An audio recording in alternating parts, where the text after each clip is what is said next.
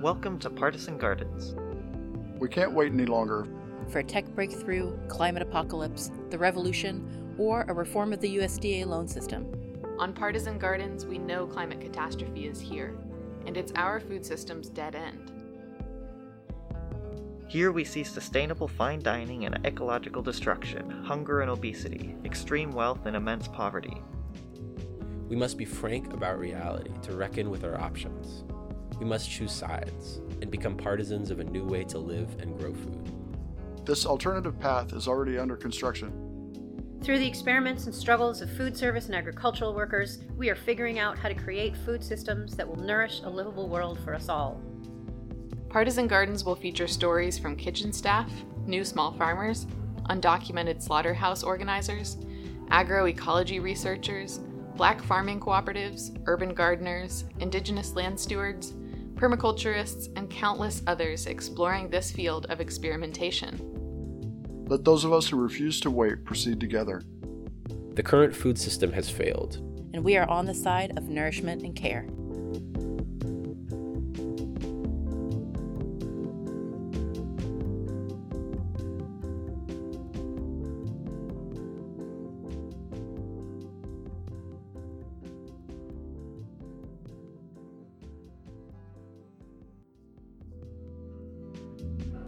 For our first episode, we wanted to take you on a tour through radically different ends of the food system.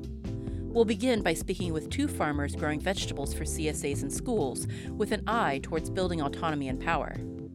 After that, however, we speak with someone working in a hyper-exploitative grocery store in an impoverished neighborhood in Connecticut. The fact that our interviewee can open up space for covert mutual aid and sharing, even in this corporate environment, speaks to the potential of the undercommons.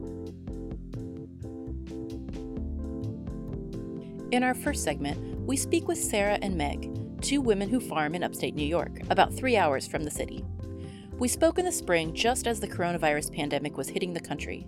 They tell us about their farm and their daily and seasonal rhythms, and how COVID-19 has affected their work in food production. Here they are. I'm Sarah. And I'm Meg. And we are both farmers At the Abode Farm. So our farm's in upstate New York. We're about 3 hours north of New York City and 3 hours west of Boston. So we are not currently owners on the farm. There are two owners who started it 8 seasons ago now, or is this the ninth? Going into the 9th season. And this will be my 3rd season on the farm and Meg's 4th.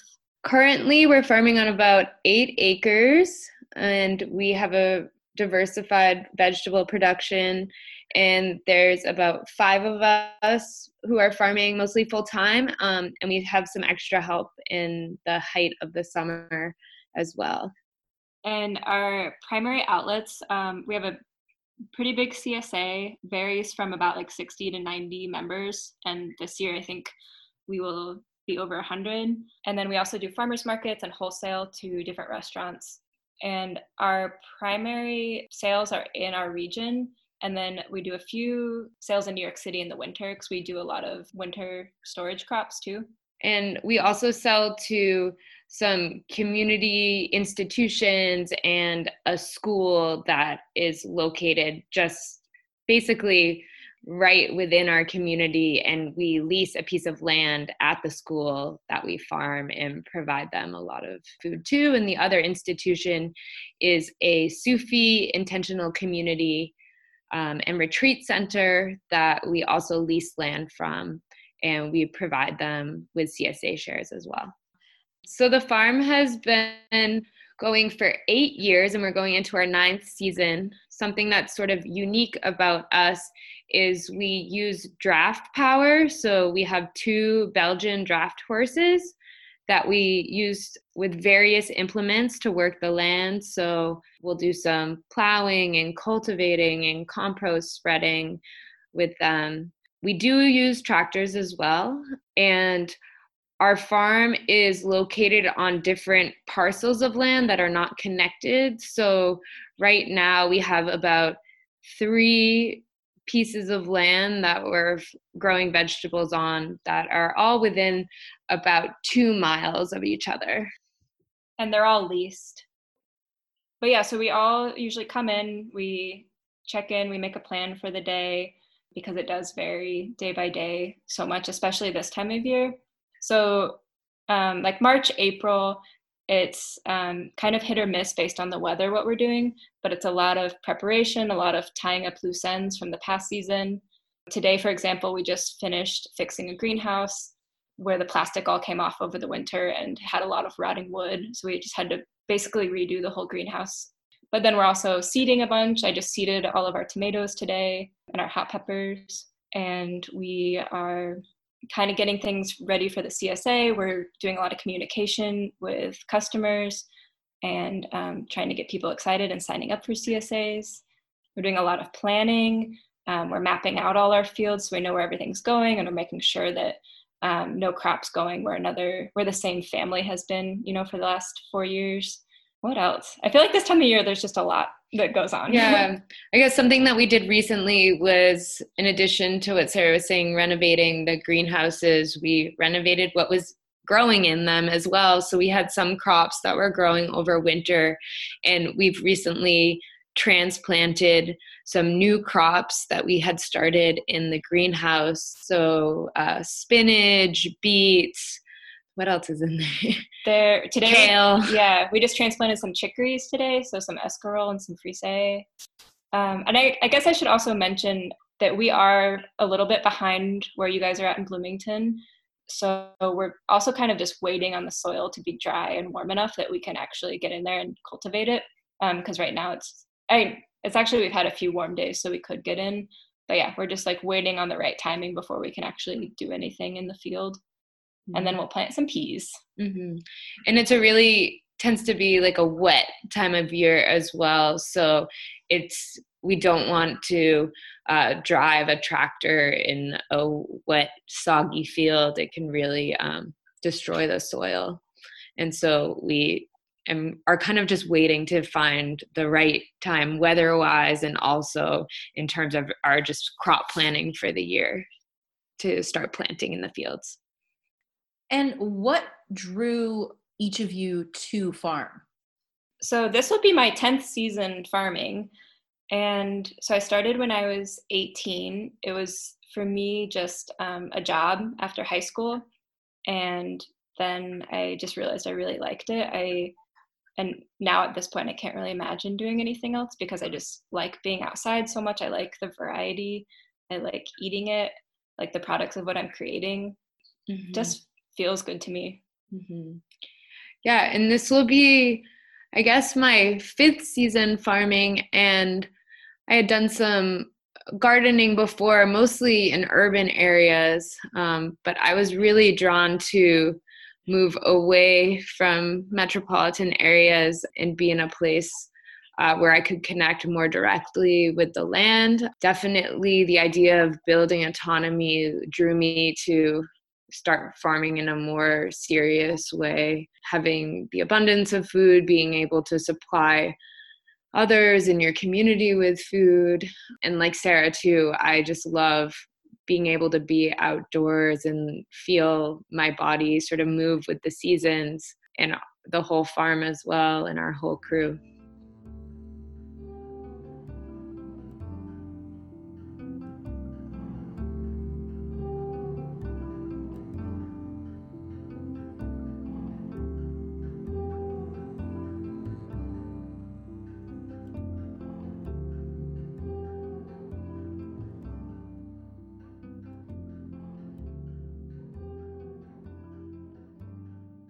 So something I like about our farm is that we do a lot of different sustainable practices, but we've kind of found this like happy marriage between our time and what is also like doing good for the land. So we use the draft horses, but we also use the tractors. We use the chisel plow. We use a mold board plow on occasion when we need to, like that are used with a big New Holland tractor. But we don't do almost any tilling. We're not churning up the soil. So moldboard plowing and chisel plowing, you're like cutting through it, but you're not necessarily like pulverizing it in the way that you would with a tiller. And then after that point, and usually none of the fields like need that intensive of a plowing. So then they just get disked and harrowed, and that's with the horses. And then we were just cultivating with a old Farmall Cub tractor, which is a very tiny, light tractor. So it's all like mostly pretty lightweight on the soil, and we're not doing any major soil damage. And then we also use cover crops really regularly and adding a ton of compost. We have good relationships with a couple different people who keep animals or have cow farms. And so we have a lot of manure that we're adding to the soil. And then we just have these like beautiful big compost piles too. I'll just add that we do practice some no-till practices. And so, like Sarah said, what I like is we're kind of using a mixed match or like quilt of different types of practices that we're adopting. And some pieces of land are more suited to certain practices. So we'll use the silage tarps. So these big tarps that will roll out over a large piece of land.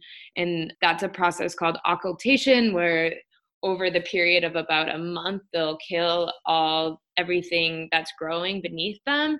And then you can remove them. And instead of having to plow or till the soil, you can basically plant directly into that. We've had some challenges with these practices. And so we don't use them for many of our major crops, but we'll use them in certain areas. And that we have found is working better for us. So this year we have a tarp right now over one of our fields called the Creek Field. And that will be a lot of perennial herbs and also our flowers this year. And so we have a U-pick portion of our farm. So that's something that's kind of exciting. So when people come to the CSA, they can go into the fields and we have U-pick tomatoes, herbs, flowers, beans, peas, different things varying at different times of the season. And something that I'm interested in, and that's a little more woo-woo and like a fun and personal practice for me on the farm and also the other farmers, is some biodynamic approaches to farming. And so some of the really basic things that we're doing with that is burying preparations, biodynamic preparations in our compost pile. A lot of these are just based on different herbs and also mixed with animal sheaths at times. And so it's really a practice for developing compost. And also we use a biodynamic planting calendar. So when we can, which is not always, we'll try to plant or harvest on the appropriate day in the calendar. There's different days related to what's happening in the cosmos. So a leaf day, a root day, a fruit day, and a flower day. And so if we're harvesting roots, for example, we'll try to do that on a root day if we can. But we're also really practical about what is possible and what the weather is doing and all of those things. Can you describe how your CSA works? And then can you also describe the changes that you're seeing coronavirus have on how you have to do both the CSA and your farming practices? So we have 2 seasons for our CSA. We have a winter CSA and then a summer and fall CSA. For the main season CSA, people can sign up anywhere from February through pretty much like the start date, which is mid-June. So they pay up front or through a payment plan. But either way, we are getting a pretty good chunk of money at the beginning of the season. And then that helps us like buy all our seeds and equipment and whatever else we need to do in that kind of like leaner time of year. And then for 20 weeks from June through November, the CSA members come once a week and they get a whole variety of produce based on what's available. It works out, I think, it's like $30 a week is what the price comes down to. But we always load up our CSA members so they end up going home with a lot of vegetables. And something I really appreciate about our farm is that I feel like we do sort of focus on foods that, like, maybe this is actually all the vegetables that a family will need for a whole week. And that just makes me feel good because it feels like we're actually providing like a pretty big chunk of like people's diets. And then especially in the fall when it's like potatoes and squash and carrots and beets and it's like really like hearty, sustaining things. It's pretty cool. And then our winter CSA runs from November. We do the first pickup just before Thanksgiving, and then it ends in February. And those are just once a month. So this year we switched and we did it every other week so that people could take like smaller amounts more frequently instead of like going home with a giant bag of fruits that they had to like figure out where to stuff in their fridges. And that one is more storage crops. So we have onions, garlic, squash, cabbage, carrots, beets, radishes, celeriac, all sorts of wintry things, and leeks. That's the basic outline of the like regular CSA. And usually it's like this really like fun, like it's 2 evenings a week and people come and they can like pick out what they want. They can like chat with their friends. Sometimes they see us, but a lot of times we're running around in the fields. And this year we're kind of facing the fact that it might have to look pretty differently. And we're still sort of figuring out what that'll be like, whether it's, you know, figuring out how to get the doors to shut so that people don't have to like close the door behind them and like touch it. And like where to put hand sanitizers, and like should we pre-pack all our CSAs and not let people choose? Presenting a lot of questions for us, for sure.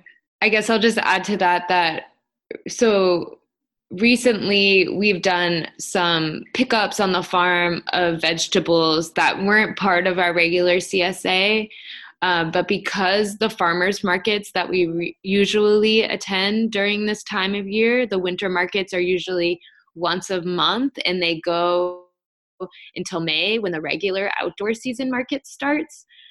Since we didn't have those market outlets, we started distributing bags of vegetables, mixed roots mostly, on the farm.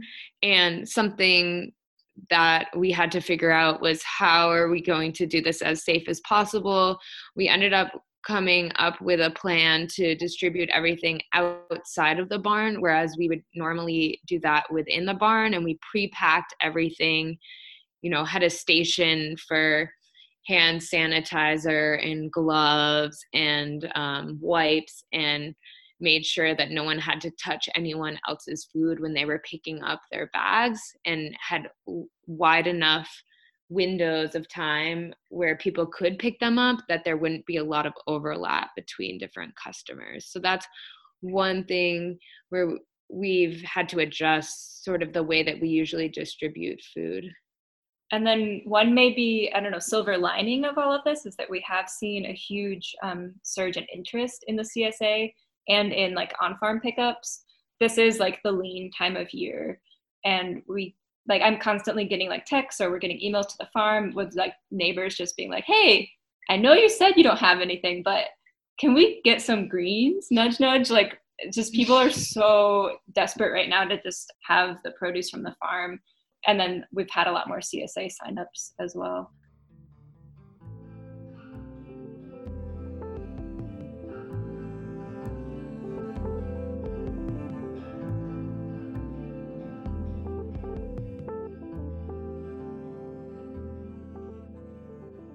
Can you talk a little bit about the school that you guys work with?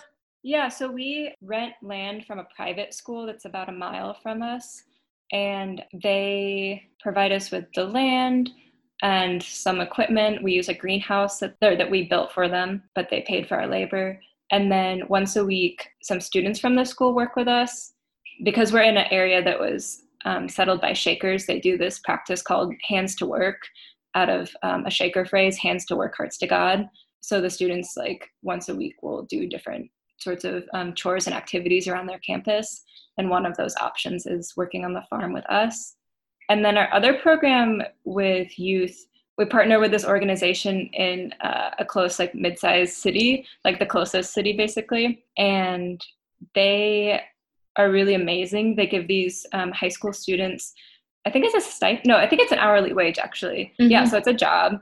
And as part of their job, they come to the farm 1 day a week. And during the school year, they come after school 1 day a week. And then during the summer, they come for almost a full day. And they help us with anything and everything. They like have picked and threshed beans with us. They've transplanted all our cabbage. They've helped us move those giant silage tarps, which is amazing when you have like 20 teens like singing a song and hauling this like giant thing around. Yeah, that program is really, really amazing. Yeah, and the same program also runs a local farmers market that are run by youth. And so we have a lot of connections with them, and we're able to work alongside them at the farmers market too. And a lot of the students, who are all high school students, have gone on to do different study agriculture or work at the farmers market. So it's really exciting to see where they go over the years. On a personal note, so neither of you came from farming families. You both started gardening, right? And that grew into, would you say, like a passion for larger scale food production? I mean, my parents gardened a little bit, but not even much. And it's really funny because both my younger sister and I are farming in this region. She has multi-species livestock farm, and so they raise animals for meat, and we have our vegetable farm with our crew here. I have always been passionate about food and anything related to food, so I was doing urban gardening and working at food pantries and working on different food access issues, and I went to school for public health and was working on food security when I lived in more urban settings. And so that was sort of the passion that was always driving me, and I really wanted to be more connected to the soil and actually growing the food that then moves all around and gets to different communities and different capacities and places where better food goes some places than others. And so for me, yeah, it was really wanting to explore the other side of that, which got me into farming. I've worked on a lot of different scales, so anything from like a micro farm in the city to a few acres, and then this is the largest I've worked at 8 acres, which is still incredibly small compared to most farms in the United States. But for me, this scale just makes sense in my head. I think if we were up to like 30 acres, it would feel a little too much to me. Like that would be too much tractor time. But as it is, I like that I can spend a few hours on a tractor, but that's not the majority of my time. Like the majority of my time is actually on the ground. And I like that. I actually like seeing up close the soil and all the plants and having a relationship with them, while also producing a lot of food and enough to like feed myself and my community. That feels really important to me. And it also is a scale where I think it forces you to be really interdependent, which is cool. It's like way too much land for any one person to do or think about. So it really makes us like work together as a team and work together with our neighbors.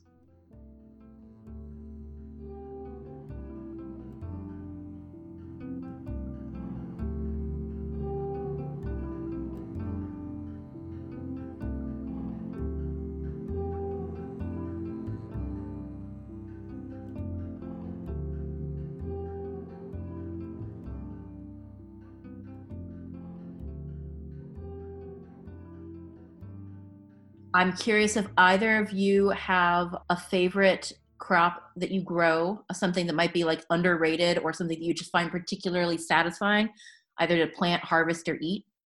I guess one of my favorite crops, or a crop that I look forward to because it's a fall crop, so I'm basically just waiting for it all year long, and fall is just the perfect time to start eating it for some reason, is radicchio. I think it's an underloved crop, and I mostly eat it raw, but also cooked. It's really delicious with balsamic vinegar. It's great. Bright purple if you don't know it, and really, really bitter tasting as well, which is why maybe some people don't love it, but I think you can prepare it in so many different ways. It's actually quite versatile. But that's something that I'm always just pumped about when we have our first radicchio harvest. As far as like the whole like process of it, I really enjoy garlic because it ties together the whole season. There's like really distinct activities that happen with garlic. You have the planting in October, picking off, you have to mulch it, and then you have to pick all the scapes off in summer, and then you all harvest it together, and all the like processing and saving the seed. I like that it's something that we do save the seed for. And it is such a community activity because all of those undertakings are pretty large. And then I cook it in like everything I eat, basically. Yeah, it's basically the crop. I love garlic too, but it's basically the crop that we're eating in one form or another all year round, which is really beautiful and amazing. So this time of year, we're eating the very last of our stored garlic, and the new garlic is just starting to pop up, and we'll harvest little bits and eat green garlic. So that's before it's harvested and cured. And then the next step will be harvesting and picking the scapes of it. So we're basically always eating garlic. And we have a garlic harvest party every year. At the end of garlic harvest, all the crew members and community members, we try to get together and make dishes with excessive amounts of garlic in them. So like any dish that already has garlic, just multiply that by 10 and we'll all eat a million different dishes with tons of garlic, and it's really fun and smelly.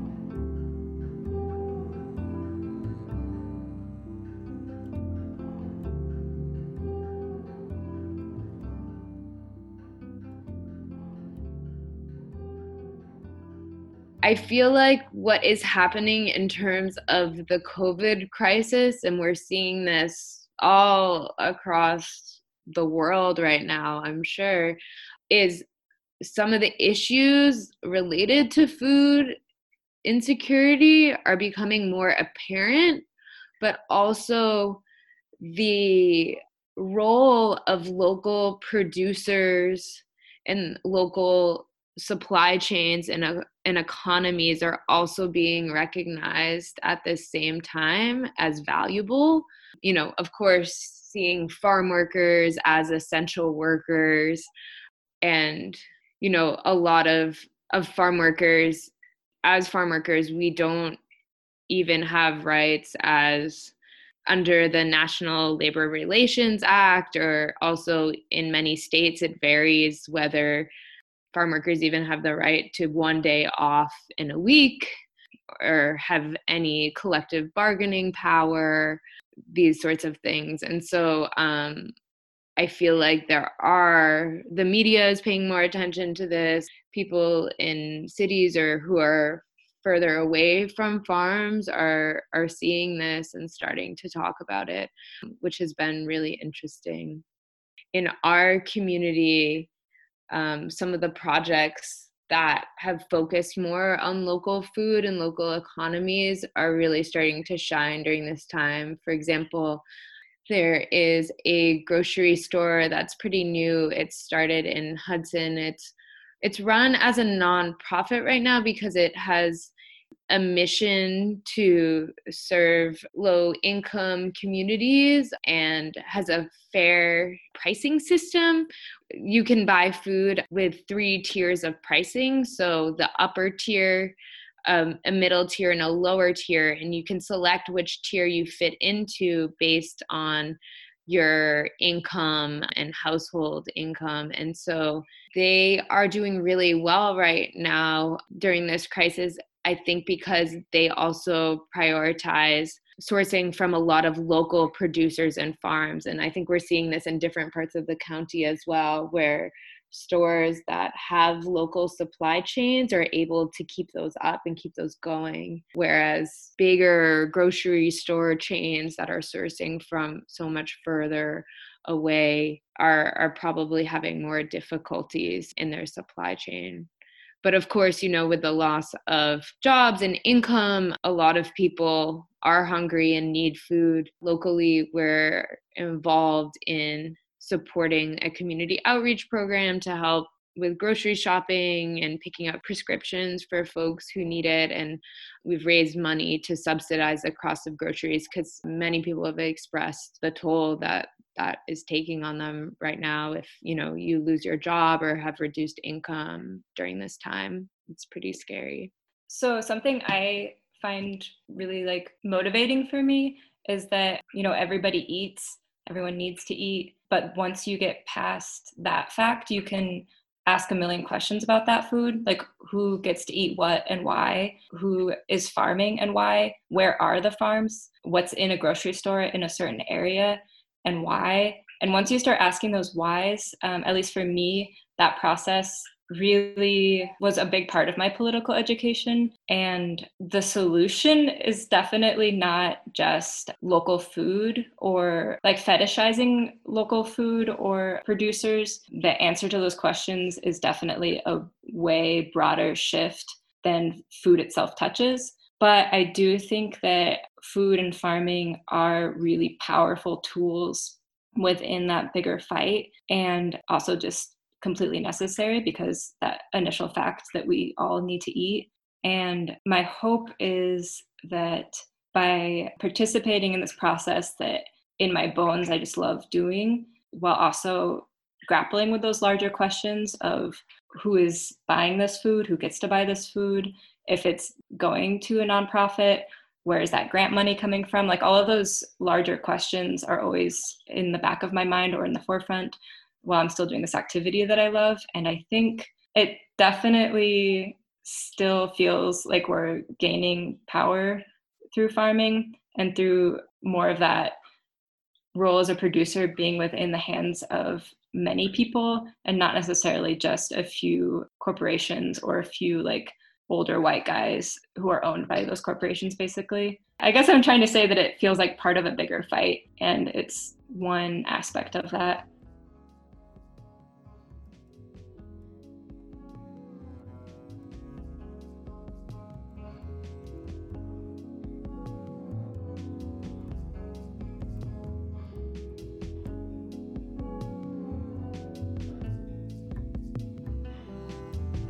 Up next, we speak with a grocery store manager who's based in Connecticut. He wishes to remain anonymous, and you'll hear why. So we'll say that the grocery store chain primarily serves low-income neighborhoods in areas around the United States. He describes the impact that the ongoing coronavirus pandemic has had on both the market he manages and the employees who work there. He also participates in food-based mutual aid efforts in his town, using his workplace as a resource for others in the community, despite the price gouging on products that his store's management took part in. Here he is.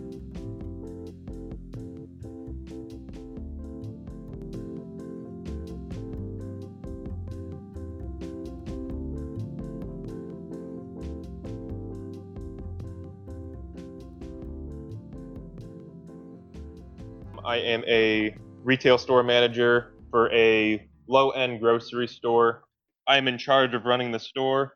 It's been a disaster to say the least. The company already runs on the bare minimum, in a sense where the bleed you dry system, they try to milk as much labor out of you as possible. So already, the logistics of it have now become a nightmare in the sense that a massive increase in demand. My store in particular saw in that first week sales increase of I think and that really carried through for 6 weeks, anywhere from like 80 to 120%, which has just made the availability of food, in particular meat, really scarce. So we started noticing by the end of the second week, when looking around mid to late February, massive meat shortages, primarily with chicken, a lot of the household products. So as people are scrambling to buy the typical things you've seen across the country, toilet paper,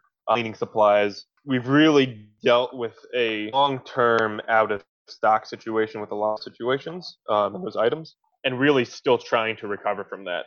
Things have now kind of plateaued in that sense to try to return to that normalcy, and even seeing within that aspect a really disgusting capitalist kind of like price gouging and trying to maneuver in a way that's like, oh, we don't have, there's such a high demand that we have to increase the prices. So for example, 30 packs of eggs in my store in particular, $1.89. That went as high as $6.99. Same thing with like meat. We saw red meat shortages to the point where like ground beef was usually around the like 12.95 range that went as high as 24.99. And the reason I mention this is because the area that I work in is extremely impoverished. A lot of people coming in from like the New Haven area of Connecticut to flock to Waterbury because of the gentrification process, and historically the town really neglecting any kind of support, whether it be on the educational side.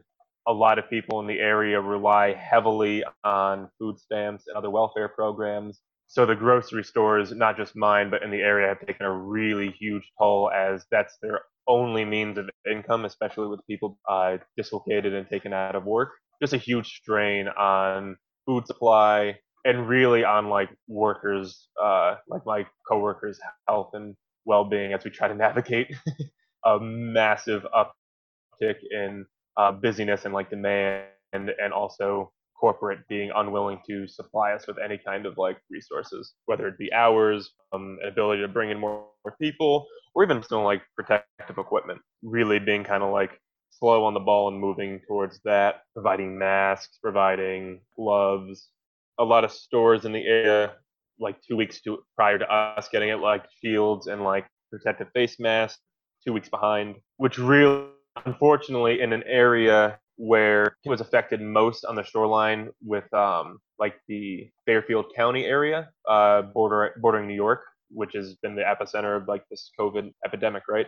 So most of the shoreline has been affected because of proximity, the heaviest and the worst.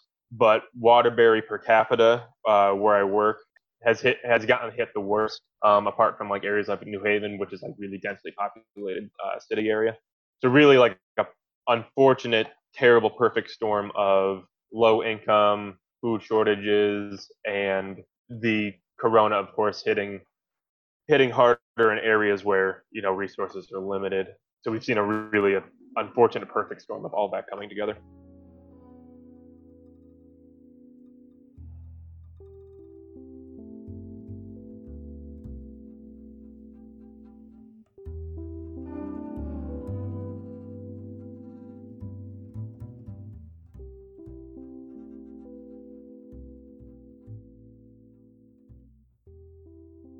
That's the really dark side to this whole situation, is that corporate response to everything has been very superficial at best, basically trying to appease to PR nightmare. And by that I mean, so we had like bare minimum supplies. We had gloves already on hand, but we didn't have masks.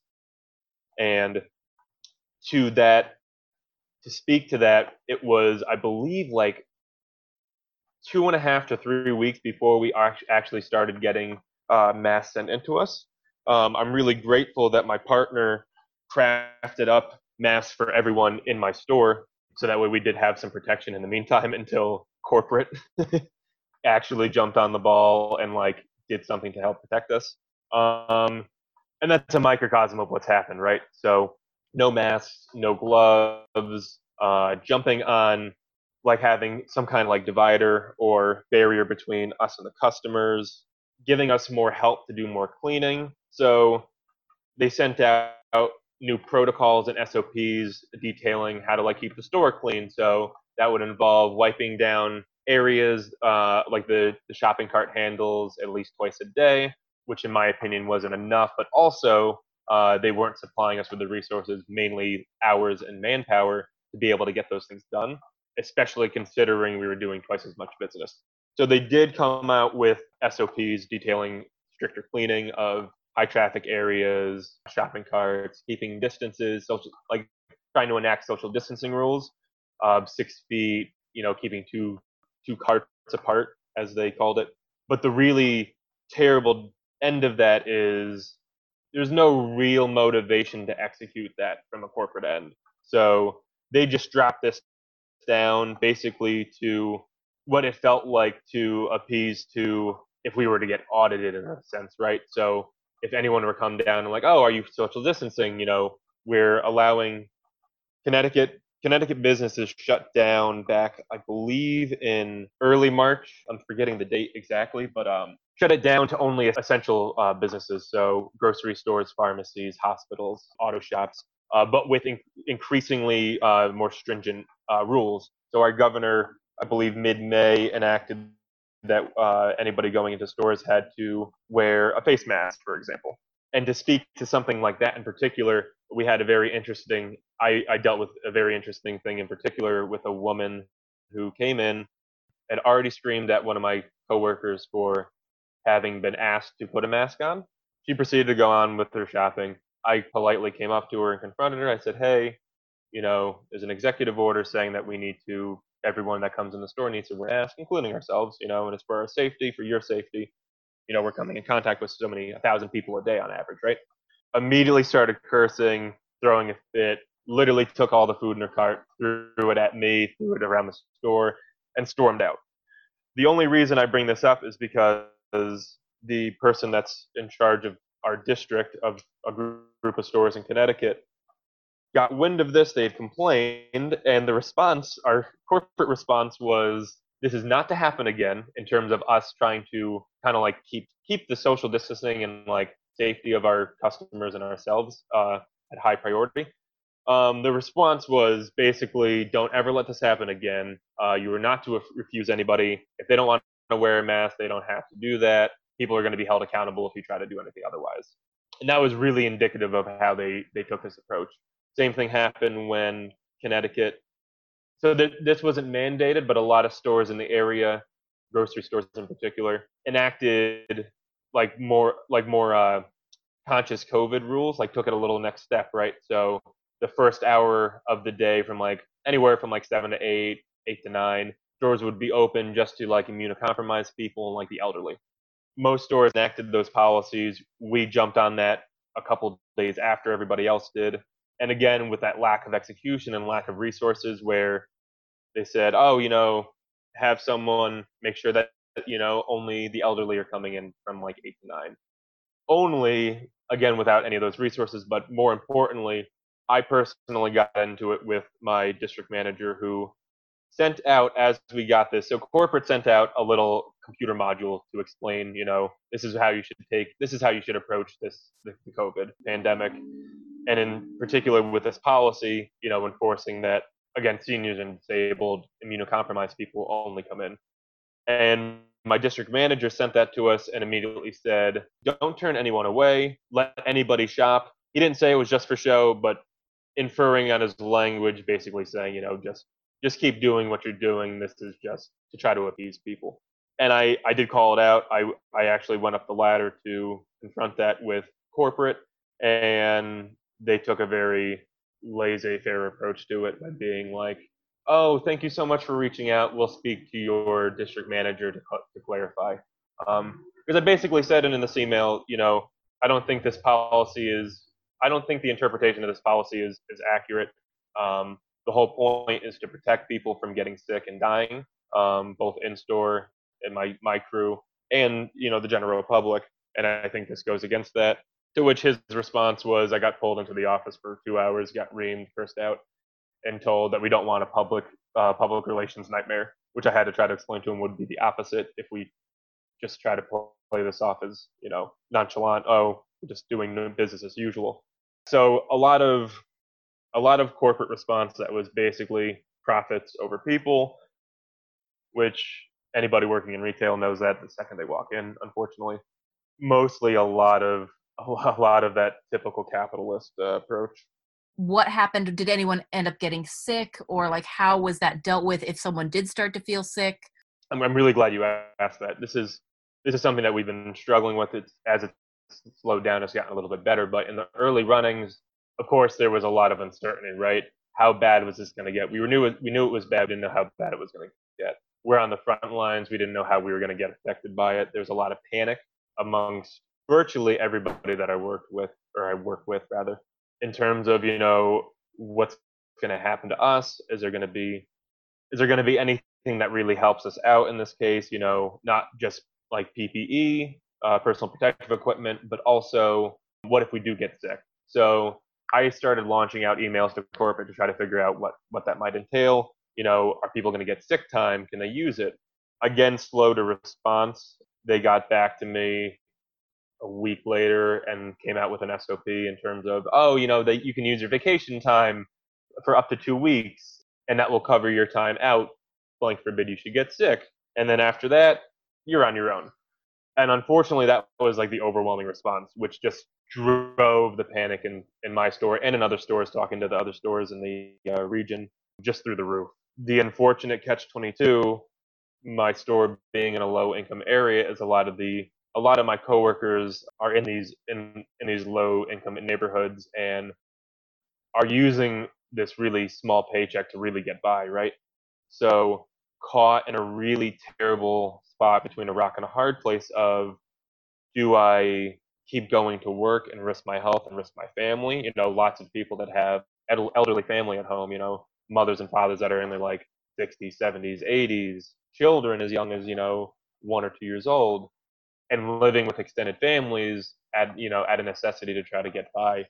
So I had people, like, we talked about this on a daily basis, the panic, of, are we going to be safe? Am I putting my family in danger? But also, I need a paycheck. So I kind of don't have a choice. Those concerns were brought up to higher management and basically just not only ignored, but put in a way that was like, if they don't want to work, we'll basically find someone else that will.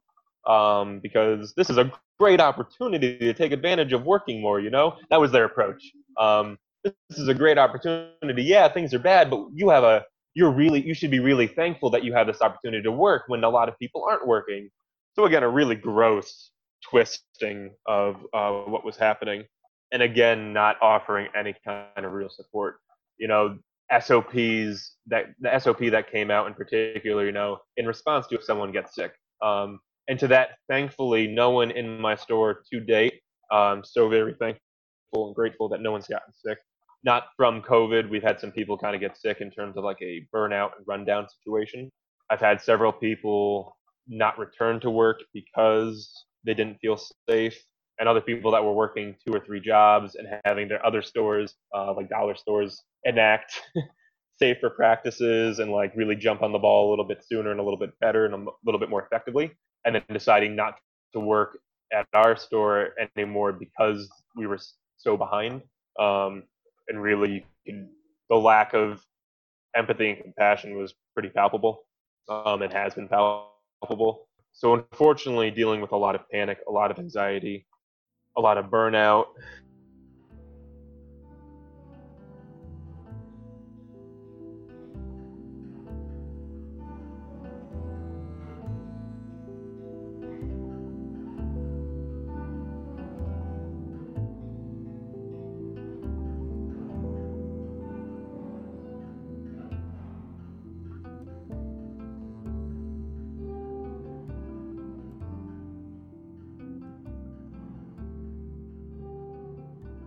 Unfortunately, the general public's response to what's happened has overall not been great.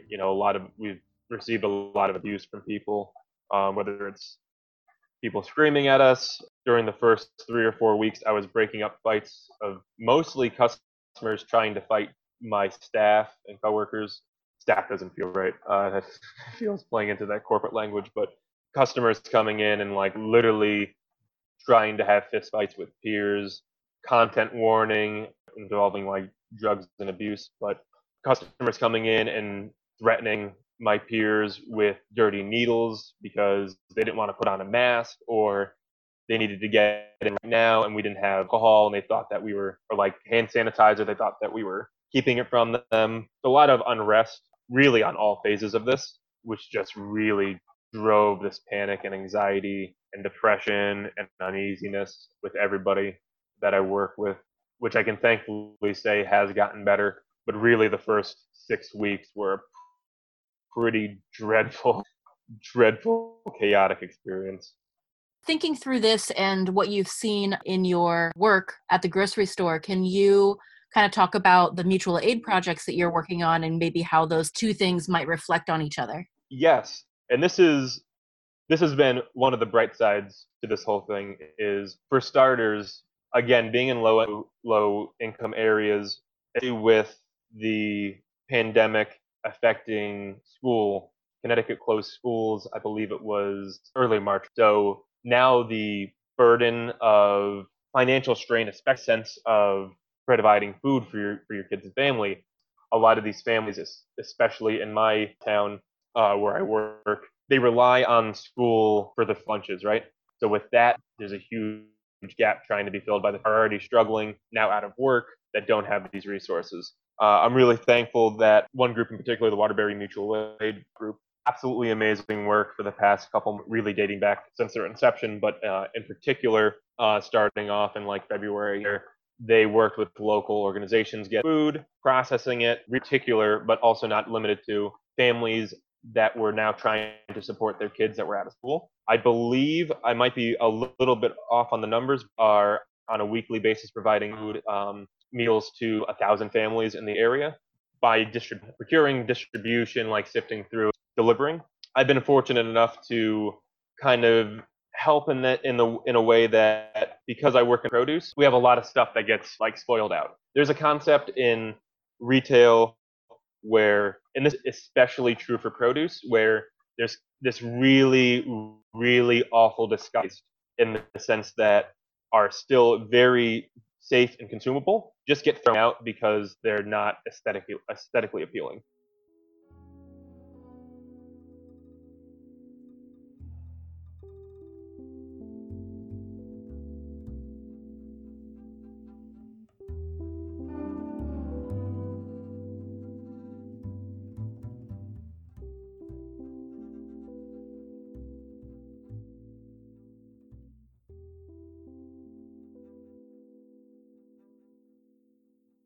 So to speak that onto that more, there's a concept in produce that's called ugly produce, which basically is produce that's perfect to eat, but it doesn't look great, so people aren't as incentivized to come in. And again, this all funnels back into the capitalist mindset of, maximizing profits, which it's funny because it's ironic that getting into it later, it's illuminating that actually goes against what the idea is, but they've convinced themselves otherwise. So this concept of ugly produce, right? Produce that just doesn't look as appealing, but it's perfectly safe to eat.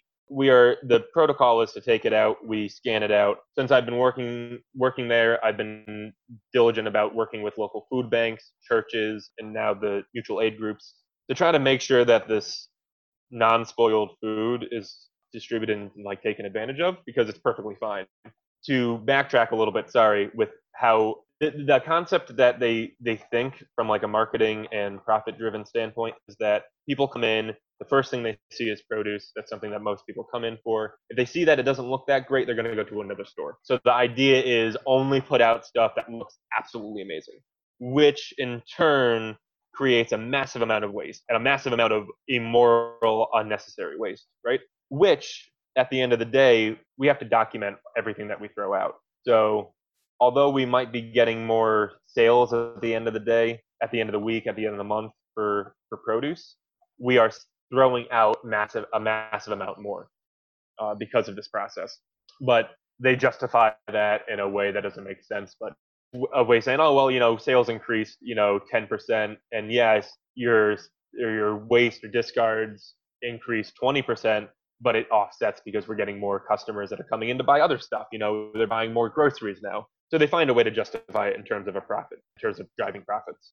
I've been really fortunate to try to maximize the best of a bad situation, right?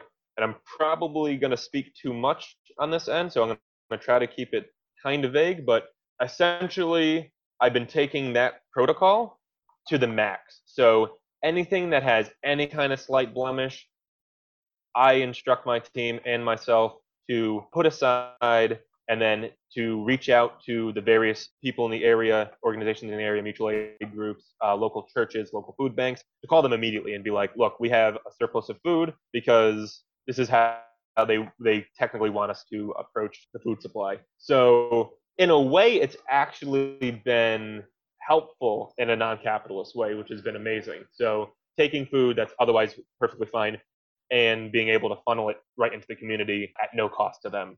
Taking that steps further where we have protocols to like mark things down, So if it's getting bad, or if it's something that's close to being out of code, like or expiring, we reduce the price a little bit because because corporate decides when they want to tune in and drive home like too many discards. They also try to incentivize us marking stuff down.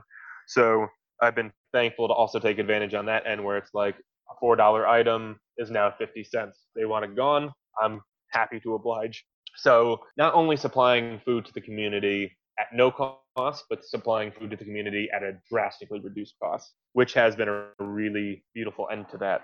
I've been fortunate enough to work with them to also like help with food deliveries in a minimal way, because unfortunately I do work anywhere from like 60 to 80 hours a week, especially with the COVID pandemic, which gets back to, not having the resources available to kind of like sustain this uptick in business, but to stick true to more of that food end and the mutual aid portion of it is there has been a beautiful shining light in the situation that's allowed us to provide more food to the community at no cost by taking advantage of loopholes of protocols that are in place to try to maximize profits. And I can say that it's like really trying to like hone in on that opportunity. So that's been a really beautiful thing.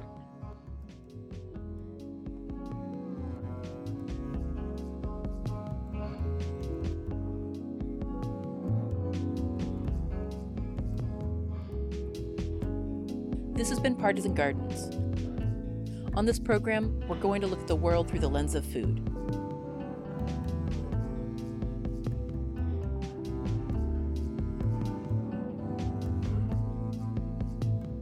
We will speak directly to those with their hands in the dirt. But also to those in all sectors of the food world, to the servers and those being served, to the history of food in our country and beyond. We will focus on understanding the systemic problems in our food industry, including food scarcity and racism. We want to talk to you too. Please write us at partisangardens@wfhb.org, and we will be in touch.